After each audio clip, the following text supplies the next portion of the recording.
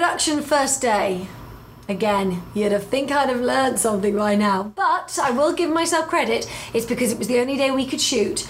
It was the final scene of the script. Yep. The biggie, the massive one, where relationships have been built, where there's a sound of recording a song. Now, I will say I learned from that because I had actually got my lead cast to already, in pre-production, go and sing the song in a professional studio, so we were able to play that whilst they were playing. Yeah. So that was brilliant. Yeah. That was fantastic. Saved us a lot of effort and time. Yes, that was brilliant. And the other acts that performed as well, they brought their pre-recording in.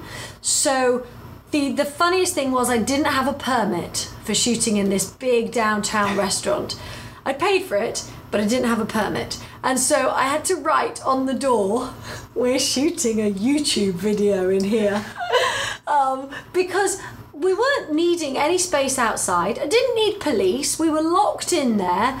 We were there for one day, and I can't even imagine how much that would have eaten into my budget to get police to sit out there to do nothing all day.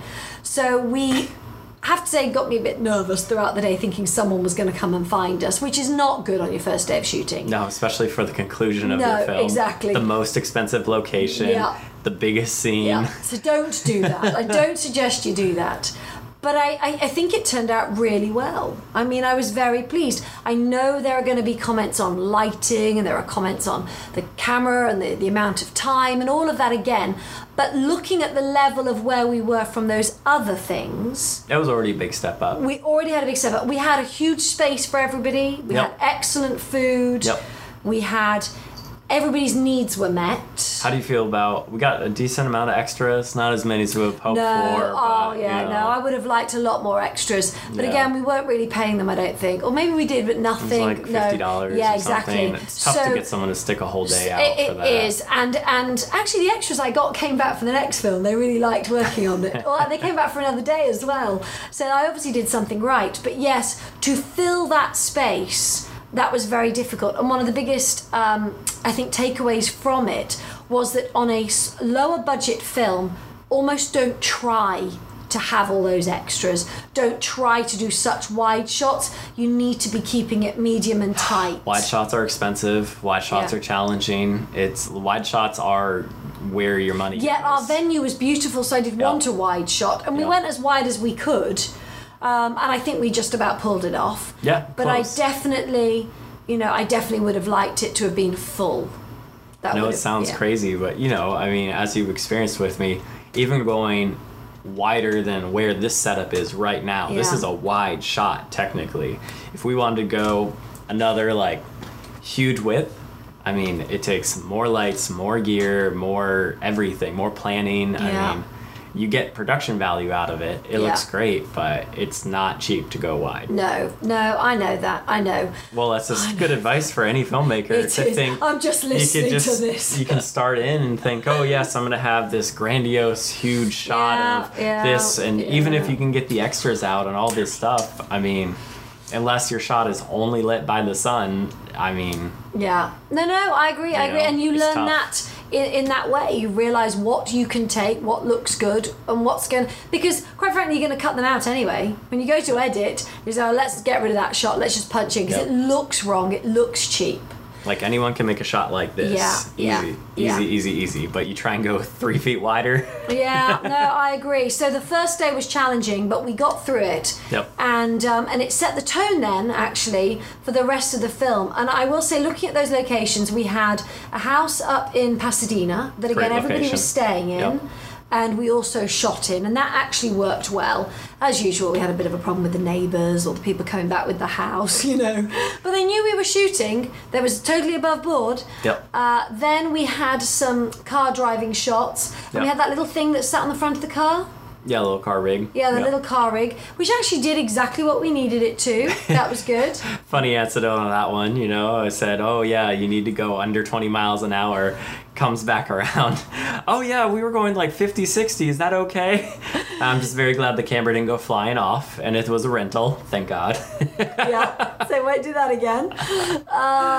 So we did the car driving shots. We then we used the usual place in Hermosa, the community centre. Yep, that looked really good. Actually, one of the important things about those shots as well this film is for the family. Yeah. So the shots that I did of a kind of theatre camp with kids became slightly irrelevant, and we took a lot of them out. Yeah. They helped move the story along a wee bit, but I spent a whole day in that place thinking I needed this to create the character, to create the tone. But the people watching this film, it's not the kids, so therefore why would I need kids in it? And we also did a really good job of cheating a lot in that location. Yes, because we did the police little station, so that was just basically a window between two walls, like very minimalistic. We really utilized that space. And then the fake prison cell was also just two black walls, and then using just light and cutting it with a cookie with the little strips to emulate bars. Genius. That was Jose's idea. Super simple. Yeah. So I mean, again, those are situations where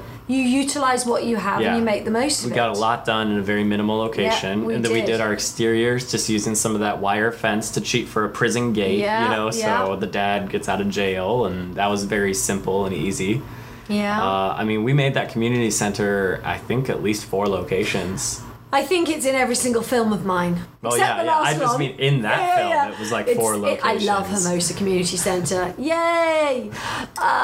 What about... So I was just trying to think of the other locations that we had where the film was set. And then the diner. And actually in the diner that we got, we made that 3 locations. We made that 3 different diners, didn't we? Yep. That was an interesting day. That was a tough one. It was a tough day, but... It was a tough day, but we had a great space for car park. We did 2 days. Yep. We did have place for the equipment. Yep. We did have place for people to eat. Yep. We moved things around. We used outside. Yep. We were able to get the van. I love the outside shots. The outside shots turned out excellent. Yeah. I think that location's challenges where we were trying too dramatically to change it up and make it into other things. Yeah. And so there were differing visions on what it should look like, and we had to scramble a little bit here and there to make some last minute changes. But it worked itself out. It was fine. We more were in a pinch because there was a hiccup with the scheduling of an actor that day. And so he had an event that had been approved, but then had not been brought up again after that fact, and that had been approved like months previous. Yeah. So we assumed he was there all day when he was really leaving at 2. That's right. And so because of that pinch, all of a sudden the stuff we were about to shoot and we were rehearsing, we ended up saying, well, let's just shoot it, but then it wasn't correct. It wasn't how we wanted. Yes. And so, I hate to use the word correct, but it was one of those things where it didn't look right for what we were going for. No, it's very true. It's very true. So we made a last minute call on that, Yeah. and then we kind of rushed through it, even though it's a big scene, but it still pulled off quite well. Yeah, no, it does. And again, keeping in those close-ups, that's what's important. Just that medium shot and a close-up and a close-up, and that was all we needed. Yeah. So that was good. And we played around with the production design. We chose different sections. We really made something work again on that level, because 200k still isn't that much. And then the only other thing I would comment on for this session about the production was the hotel that I then found in Pasadena. That was a good one. Which was a great hotel. And actually, I think it had been used in Shameless. And that was perfect for... They were very amenable. Yeah. And we shot there. I rented 3 rooms, so we had the rooms for everyone to sit. Yep. I mean, it was 110 degrees that day, I will say, but we actually did very, very well. Oh, and in fact, one thing before we finish this is that my daughter lost her voice for every single day of the film, bar one. So, fortunately, it was the first day they were singing. Otherwise, we would have been messed up. But from then on, she got ill. She lost her voice. Well, what do you got to do? You just got to carry on. So whenever she wasn't feeling very well, I would push her somewhere to go and sleep and say, go and lie down, go and have a rest, and then she'd come back.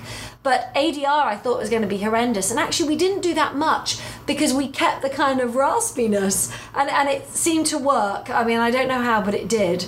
Well, she was a little angry.